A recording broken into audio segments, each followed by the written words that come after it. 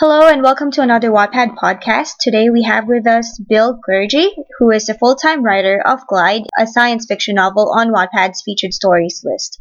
Hi, Bill. Hi, Pam. How are you today? Great. Where are we talking to you from? Today, I happen to be in Washington, D.C.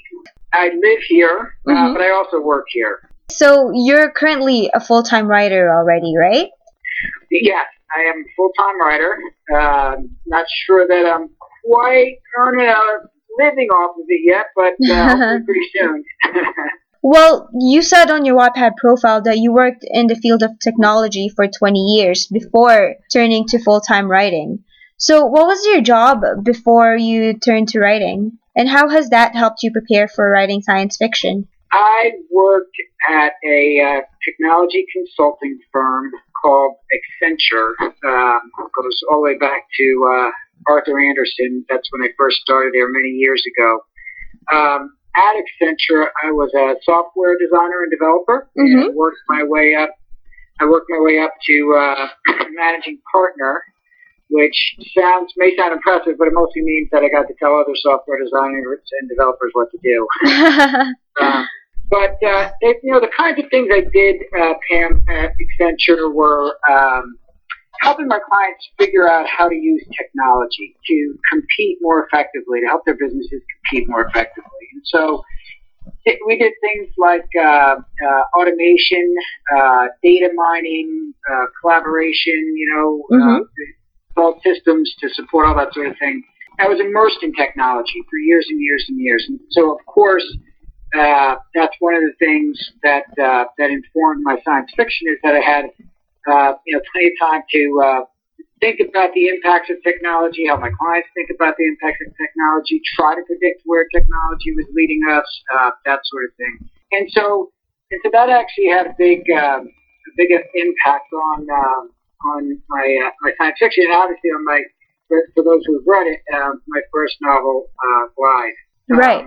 In thinking about technology, one of the things that really started to gel for me is how linked and interconnected we, the humans, are with our technologies, and so that really is sort of a theme that rests in my writing and is kind of throughout, whether I'm writing short stories. Okay, that sounds actually pretty exciting, the career that you had. And, with your background in engineering from Cornell University and in your years of work experience, do you ever have trouble explaining concepts in layman's terms? Do you ever find it difficult to judge what the general public may or may not understand in your writing? It's kind of interesting. I mean, I was a material science major at Cornell, which certainly, once again, plays into my fiction, and certainly into my first novel, published novel here, Glide. And I'm the kind of writer, Pam, that believes that readers like to be challenged. I don't think that most readers get a good challenge from having a writing dumbed down to, quote unquote, dumbed down to meet some standard or to meet their level. It's funny when there are certain do's and don'ts that you get when you read about how to write fiction, books about how to write fiction, or talk to agents or editors, and you're generally coached to steer clear of difficult terms, difficult concepts, etc. But I personally believe that readers like to be challenged. Now, that said, you can't. You also can bore somebody to death, right? So there's a fine line between challenging a reader and putting them to sleep. Yeah. Right. And so I get that. And what's interesting is in Glide, I do get into some technical concepts, especially early on in the book, when I'm trying to get into the head of my main character, who is supposed to be a genius inventor. And the feedback I've gotten from those chapters, varies widely. It's been called everything from technobabble to brilliance. So it really depends on the reader, I think. And so my view is that, I'll write it. I course, I edit it. I, have other people edit my work too. And in the end, feel like, most readers do like a good challenge. And so I try to strive for that fine line between, between the being challenging and putting them to sleep. And so, what guide do you use to, let yourself know whether something is crossing the line or not? Like, do you have a trusted group of editors that you lean on to let you know if something is too challenging or not challenging enough? Yeah, well, I do have some people who read my work. So, of course, my wife is one, and she is not a technology person by any means. And so I know that if it's sailing over her head, and she knows me very well, obviously, right? So Yeah. She's accustomed to hearing me talk about technology and knows that I have a penchant for it, etc. But and so she's willing to cut me a little slack when she reads my writing. But I have some other friends as well who are good editors. If you look at the acknowledgments that I wrote for Glide, I list some people there who I turn to read my work. And if they all come back and say, "So it's too much," then I know it's too much. But if the feedback is not really necessarily consistent, some like it, some don't, then I have to make the editorial call myself. It's give and take. But I'll tell you what, that's why a site like Wattpad, Pam, is so important to me, because you get that feedback directly from readers who aren't in your, sort of circle, right? Yeah. The problem with people who are in your circle is they know you, so they automatically come in with a bias. With Wattpad, the readers don't really know me, so they're telling me what they think. You've posted your first novel on Wattpad, Glide, and I hear that you're currently working on the sequel for it. But could you tell our listeners right now a little bit about the plot of Glide for those who aren't familiar with it? Sure. In a sentence or two, Glide tells the tale of a legendary inventor who must save a kidnapped teen and the hopeful future he created with his inventions when the dark side of those inventions are exposed. It's a tale. My goal is to make it a trilogy. What the plot I just gave you is really just the plot line of book one.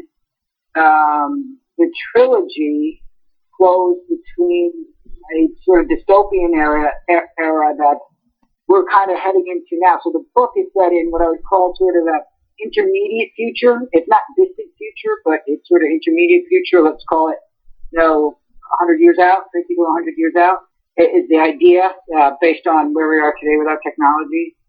Yes. And in between, though, there's this era that we go through, one that I would argue, or some would argue, we might be heading into now that is a little bit more dystopian in nature. I think that's one of the reasons why dystopian stories like The Hunger Games are so popular. Yeah. The facts on the ground today are just so grim, right? 3,800 heat wave temperature records broken just in the last, few months, right?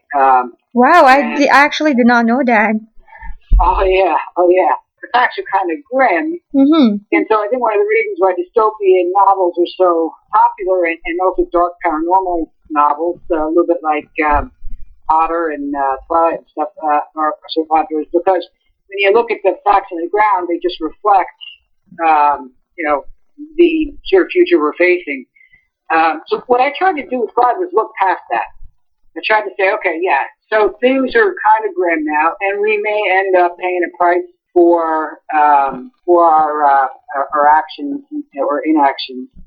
But is it possible that we'll pull ourselves up by our bootstraps and pull ourselves through? And being an optimist by nature, I do believe that. And so the trilogy actually flows between that sort of intermediate or intervening dystopian area dominated by an organization I call the Academy, and the sort of tenuous future utopia that follows, that is, in my book, or in the trilogy known as the Glide era, that's marked by enlightened science, and that science, strives to restore equilibrium to the planet and civilization, but it's such subtle science that, like the technologies we're using today that are kind of getting us into trouble. Yeah. I'm talking about things like combustion energy and other stuff.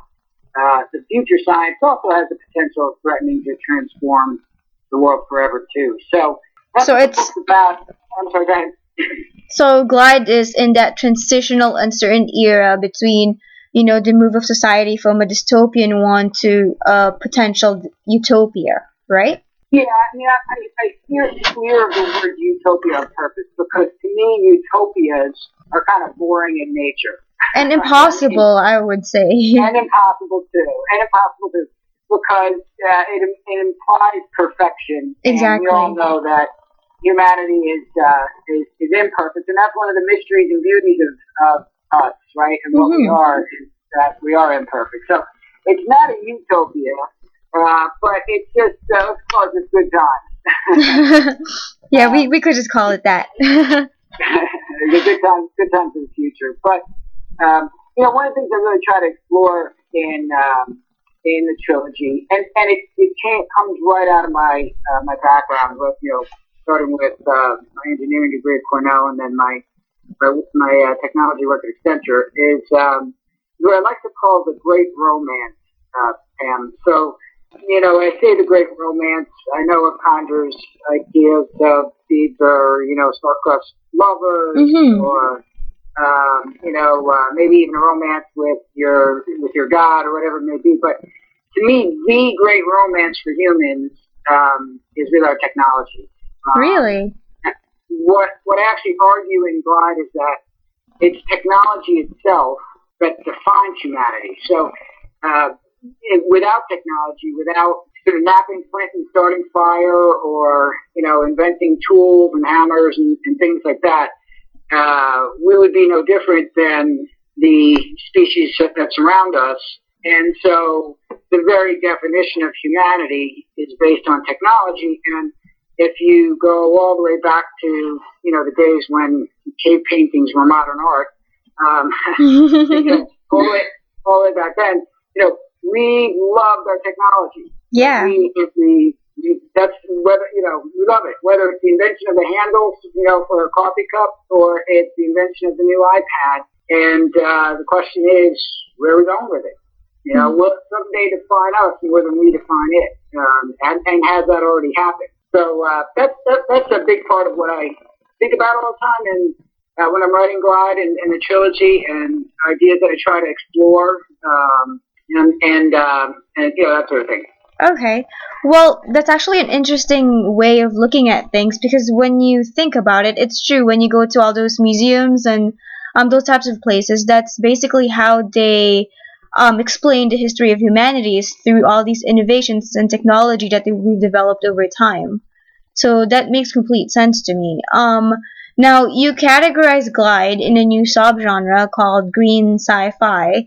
So could you explain to our listeners what green sci-fi is all about? I know that you've touched on it a little bit with, our relationship as humans with technology. So green science, if people hear the term green, and they immediately, I think, associate it with eco-friendly technologies, right? Anything that's sort of ecologically friendly.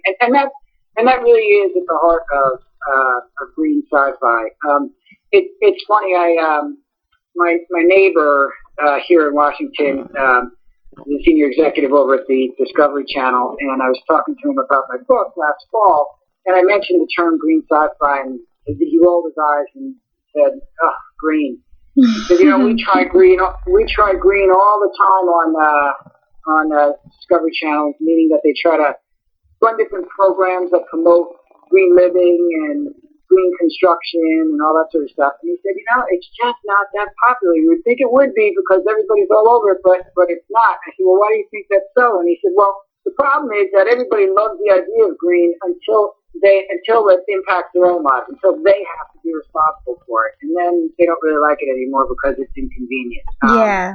And he's kind of right. And so green sci-fi is a risky term. I know that because green has both a positive connotation and also a negative connotation for people. But really, the beauty of it to me is that it's not green science, it's green science fiction. Yeah. The operative term there is fiction. And so, you can let your imagination kind of run wild with what the world might look like if we really did, build some of the technologies that we're talking about to restore and preserve our ecosystems and planets and natural resources and stuff. So, that's what green sci-fi is all about. It's about a belief or an optimism that we'll be able to innovate our way out of the sort of dark times and grim scenarios that we've engineered our way into with our own self-interest. So that's what it is. It's intended to be optimistic and future-looking. Yeah, and it definitely adds a different flair to the idea of environmentally friendly technology. I mean, I know that most people, or maybe not most people, but a lot of people see anything environmentally friendly and that sort of topic as a bit boring, but with green sci-fi, I see it adding a little bit of magic into it and making it more fantastical, because it's like innovations that are possible, right? But would be possible maybe in a far more distant future. And so it's like it does let the imagination run wild for sure, and you can imagine living in this sort of like almost like close to a utopia, I guess. I'm glad you used the word magic, because that's how I like to sort of portray it. The idea is that there'll be a time when science, at least by today's standards, are so advanced that it almost feels and seems like magic. Exactly. But the best example I can give you of that is think about if you think about what people 100 years ago would think of cell phones today, right? 100 years ago, there's nothing wireless, and I think people would actually look at them and say, "Well, but you mean there's another person on the other end of that?" I mean, it would seem like magic. It would absolutely seem like magic. Or you're talking to yourself. Exactly.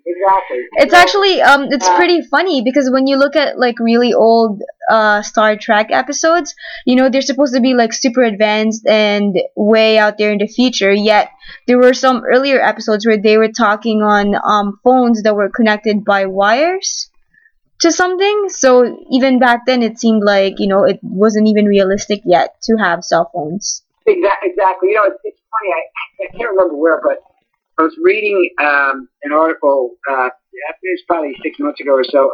Someone had gone through and actually evaluated, Star Trek on its futurism, on its futuristic thinking, and kind of went through all the different inventions, like the body scanner that Dr. McCoy uses to scan people's bodies, and like their little flip phone, which is the cell phone, right, and that sort of stuff, to see if it really exists or doesn't exist. And what's funny is that either the majority of the technologies have already been invented that were imagined back then, that were really just a twinkle in somebody's eye, in the writer's eyes, and there are some that are close, like for example the body scanner. Sometime over the next 10, 15 years, it's expected we'll have handheld MRI machines, and once you have those, that'll be just like that body scanner that we used to use. But the one that we have made no progress on really is the transporter. The most important thing. Right? No, exactly. Right. So, and it's funny. That's one of the devices in my novel. I call a gnome, and that is it's the equivalent of a transporter. It's similar to a transporter. Mm-hmm. But so that technology is probably still a ways off. But hopefully one day in our lifetime, that would be awesome. It would be. So do you really think that humans will develop more environmentally friendly tech in the near future, closer to the type of technology that you portray in Glide? It's hard to say. I would say a couple of things. First of all, there's an awful lot of cool things that are here right now that a lot of people just don't know about. Like, for example, there's some companies now they're still startup companies, they're small, that are doing taking trash, so pure trash, like the stuff you just throw out on the street and don't want to see or think or smell again, mm-hmm. And convert that into 100% usable new materials. The organic stuff goes into making cellulosic ethanol. Yeah. And ethanol, as you know, is a lot more environmentally friendly to burn. And the inorganic stuff gets recycled. The plastics get sorted from the metals and all that sort of stuff. And it's all reused. And so 100% of your waste is reused by some of these companies. That's technology that is here today. It's not being mass produced. Unfortunately, those companies that are doing this stuff are just starting to get some funding, and it's hard, right? Mm-hmm. So they're just sort of fighting the inertia of, industry today. But, they really are on their way. There's other technologies like, in Glide, one of the technologies I talked about is solar emulsifier. So things get painted with essentially nanoscopic solar cells and are able to be sort of self-sufficient in terms of generating energy because of that. Well, guess what? There's actually some guys who recently created solar glass and some other guys who are focusing on building just like I said, solar paint to be able to paint onto things. So, on the one hand, there's a lot of really good stuff that is right here, right now, going to happen. Yes, there are obstacles to it. There's, for example, fossil fuel companies that really don't want to see this stuff start to come to market until they've, run their wells dry. But at the same time, it's coming, and it will come, I think, faster. And the more record-breaking droughts and record-breaking floods and record-breaking heat that we have, the more likely I think it is that a lot of these companies will get attention. Yeah, it'll push us, right, to pay attention to all these potential solutions to our problems. Exactly, Pam. And all that said, though, I think we're in general as a society, especially nowadays, very cynical. There was, if you go back to the 1960s, when we had the race to space and sort of everybody kind of got behind this space program and putting a man on the moon and all that sort of stuff, there was a general optimism about technology, about what it could do for us, how it could help society, and so forth. I don't think we have that right now. I think we've lost that. I think technology has lost that luster. I think people look at sort of big industrial technology as really just polluting the planet, making things worse, etc. And so, my feeling is that it's up to us artists and writers to kind of re-stoke that imagination, right? That sort of collective imagination. If we as artists and writers can't imagine a brighter future, well, then we can't really expect corrupt politicians to legislate one for us, right? It's just not going to happen. And you can't expect business leaders, you can't, hold business leaders' feet to the fire by saying, go do this when we can't even imagine it. So, I don't know, I feel like if we imagine it and we put it out there and people start to latch on to it, it has a good chance of happening. So I try to be optimistic about it, even though I know the facts on the ground are grim and people tend to be cynical. Yeah, and that's a pretty interesting way of looking at the role of writers and artists in society. I mean, it's usually works of art that help to change the public perception of things or to boost morale or, the general attitude of society as a whole. And that's something I think that a lot of people take for granted. Now, you said earlier, you were talking about how popular dystopian fiction has become, like The Hunger Games and those types of books. Now, considering how popular it is to read about, society that's falling apart, do you as a writer find it easier or more difficult to find an audience for sci-fi that takes a more positive look at humanity's future? Well, I guess it's partly to be determined. I've had a great run at Wattpad, meaning lots of readers and reads and great comments back on Glide, and you have over 1 million reads now. Congratulations. Yeah, it's actually it's coming up on 4 million, I think, or something. That's fantastic! Wow. Yeah. So that's it. Yes, I think there is an audience for it.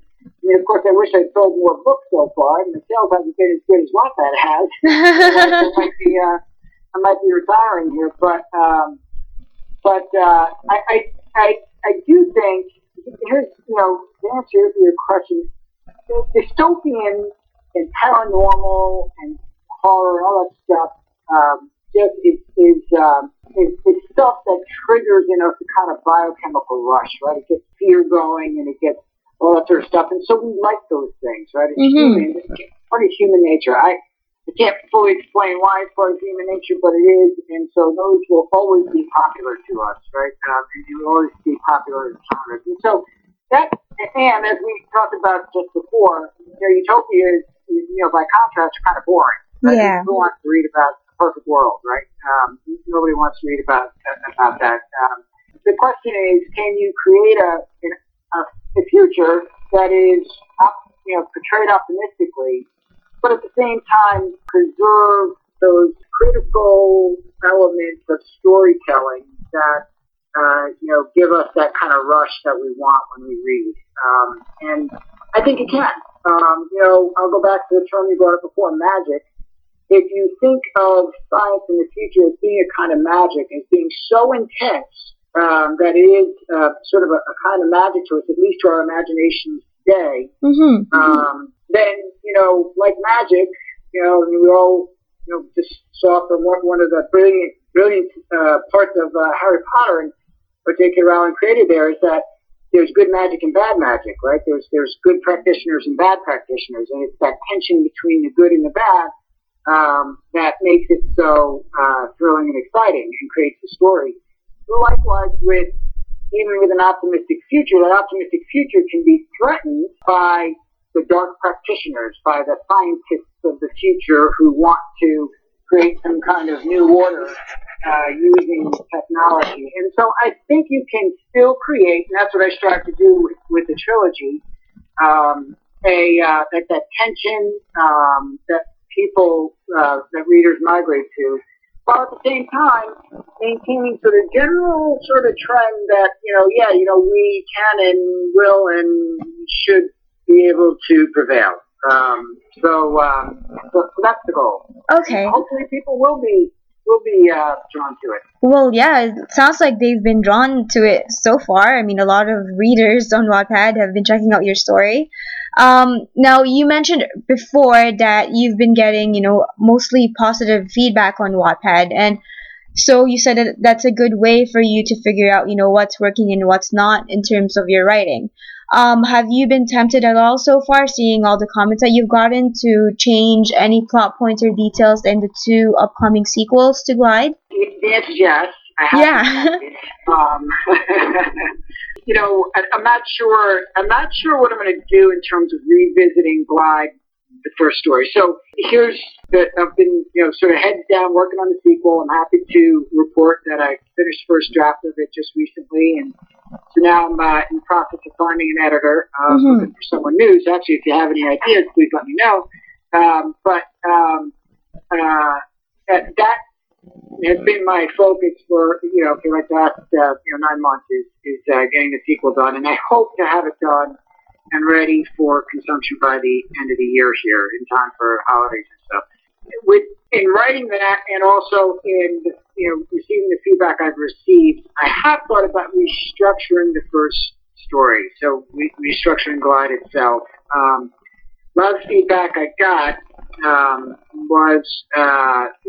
had to do with it moving back and forth as much as it does between the past and the present, and sometimes being confusing and so on and so forth. And so I think that there's probably a way to restructure it to make it flow a little bit better.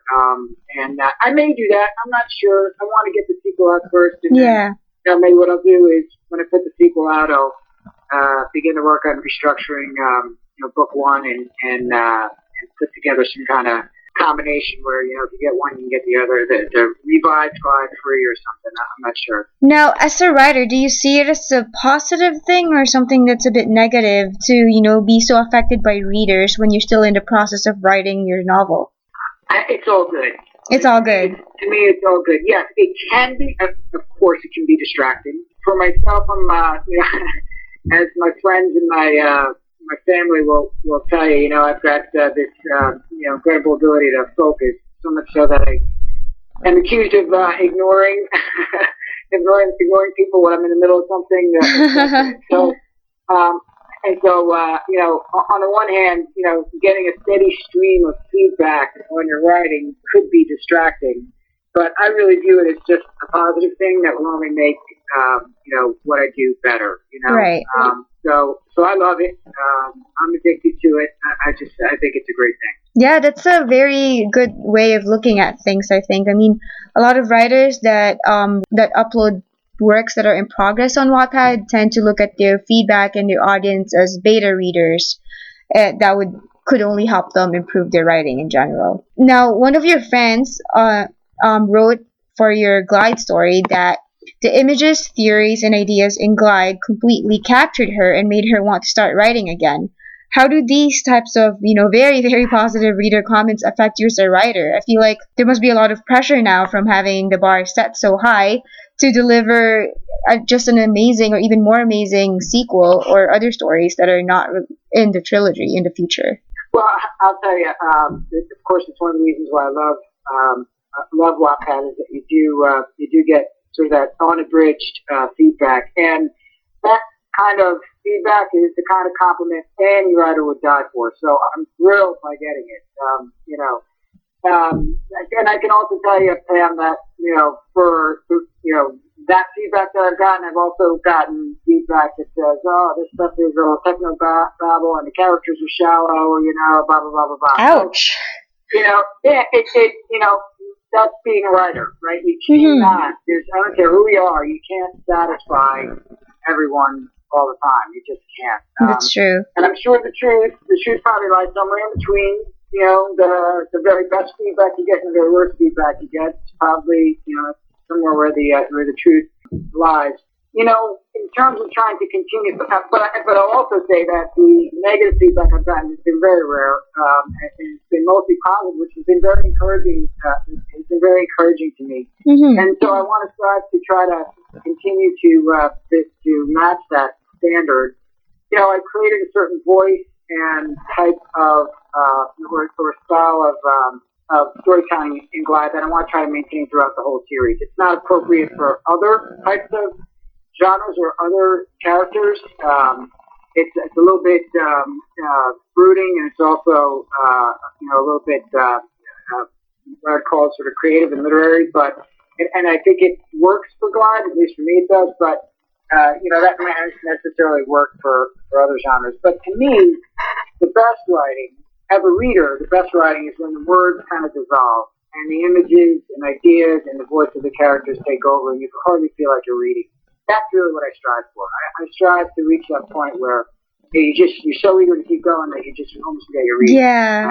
That's my magic moment as a reader. I love it when I get so drawn into the story that I forget where I am, and I even react physically to a story. Like I jump up in my seat or I start crying, and it's like you're just so involved in the story itself that you forget that it's a book that you're reading. And that's exactly, that's what any writer, would kill to get sort of that feedback that that's what they're writing. Yeah, of course. Now, you're working still on the trilogy that includes Glide, but do you have any other upcoming projects or stories that you want to get started on? Well, so the sequel, the first sequel to Glide is, as I said, hopefully coming out by the end of the year. In the next few weeks, I hope to publish a small collection of short stories.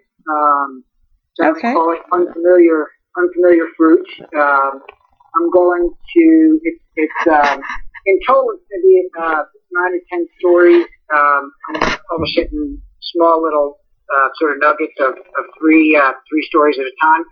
And so what I'm going to do is, my hope is to publish those through, just electronically, through probably CreateSpace, which is Amazon's arm, and start to post them one by one on Wattpad, and try to encourage people to go over and read them, and then maybe even buy them download them from Amazon as well as from Wattpad. So Unfamiliar Fruit, a collection of short stories, is something that I'm working on. And then the other thing that I had, it's funny, when I left Accenture to write full time, I had been working on a completely different manuscript that I'd completed more than once while I was at Accenture, working at nights and in the mornings and writing whenever I could. And that's a story that actually starts off being set in ancient Sumer, and it is very sort of mythologically oriented. It gets deeply into some of the very original myths of our culture, and so that's a story that when I get done with Glide, I'm going to come back to and hope to put out there. Very, very different genre.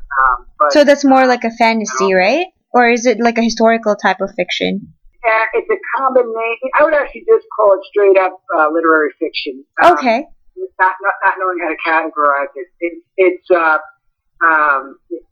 As I said, it's sort of based on some of our original myths. Mythology is something that has always been a love of mine.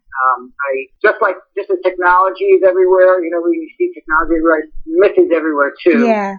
I just love to think about how it affects us every day, even when we hardly recognize it or see it. To me, it's a little bit like technology, right? It's there, it's in our psyche, it's all around us. The things that we do are driven by it, and we hardly even know it. So it's the kind of story that will look at some of the original myths that drive our culture, things like the Tree of Knowledge and the tree of knowledge of good and evil, and the tree of life, and that sort of thing, and how those themes still exist in our lives today in a contemporary setting. So. That sounds exciting. I look forward to reading that once you manage to find time to work on it. Yeah.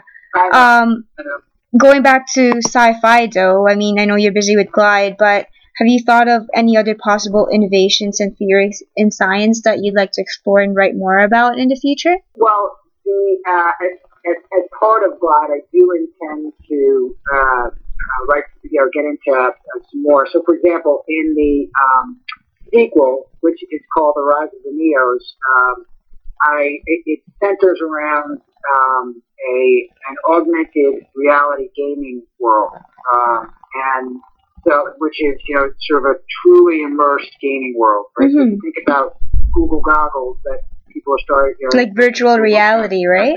Yeah, a little bit like exactly. It's a little bit like virtual reality, but it's really truly welded to what we do day to day. And so that's what I try to explore is, well, where is that going to go if we create these gaming worlds that are really that realistic? And if you're able to just wear glasses and kind of walk around, you can almost be in that world while you're also walking through the real world. And how does that affect our lives? So that's one of the technologies I'm exploring. I'm always fascinated by genetic engineering and some of the things that are coming out of that. So that's part of what I want to and have been exploring in the sequel, and as well as, of course, nanotechnology. Nanotechnology is just amazing stuff, and if anything's going to seem like magic in the future, that's going to be it. So. Oh yeah, for sure. I look forward to reading that. Then I can't wait to see how you tackle that. Is there anything else that you would like to tell your readers and fans today? Well, sure. Well, first of all, I'd like to thank Wattpad, you, Pam, and Maria, and Nina before her, for all of the support that you guys have given me. It's I've had such a great experience. It's been very upbeat. You guys are so supportive and positive, and giving me lots of opportunities to present myself and my ideas, and you're open and you're open to them, and it's just terrific. So thank you. And also, I'd just like to provide a heartfelt thanks to my readers for your interest and your support. It's readers that keep writers going, and fans that motivate us to improve. So thanks. And for those readers who are believers in the promise of science, send me your ideas. And the other thing I would say is, don't be afraid to be the optimist amongst your family and friends, even when it's more hip to be cynical. It doesn't hurt to believe. And from our fans who are writers, write on. Good luck with your own projects and work. That's very good advice. Thank you. And you're very welcome as well we're very happy to support really, really great writers on Wattpad, and we really believe that what you're trying to do with Glide, it has a very positive message, and your writing is fantastic, so we're more than happy to help you out. And thank you for joining me in a podcast today, for taking the time to talk to us in this interview. It's been my pleasure. Thanks so much, Dan. Yeah, and to all our listeners, thank you again for listening to another Wattpad podcast, and we'll see you again next time.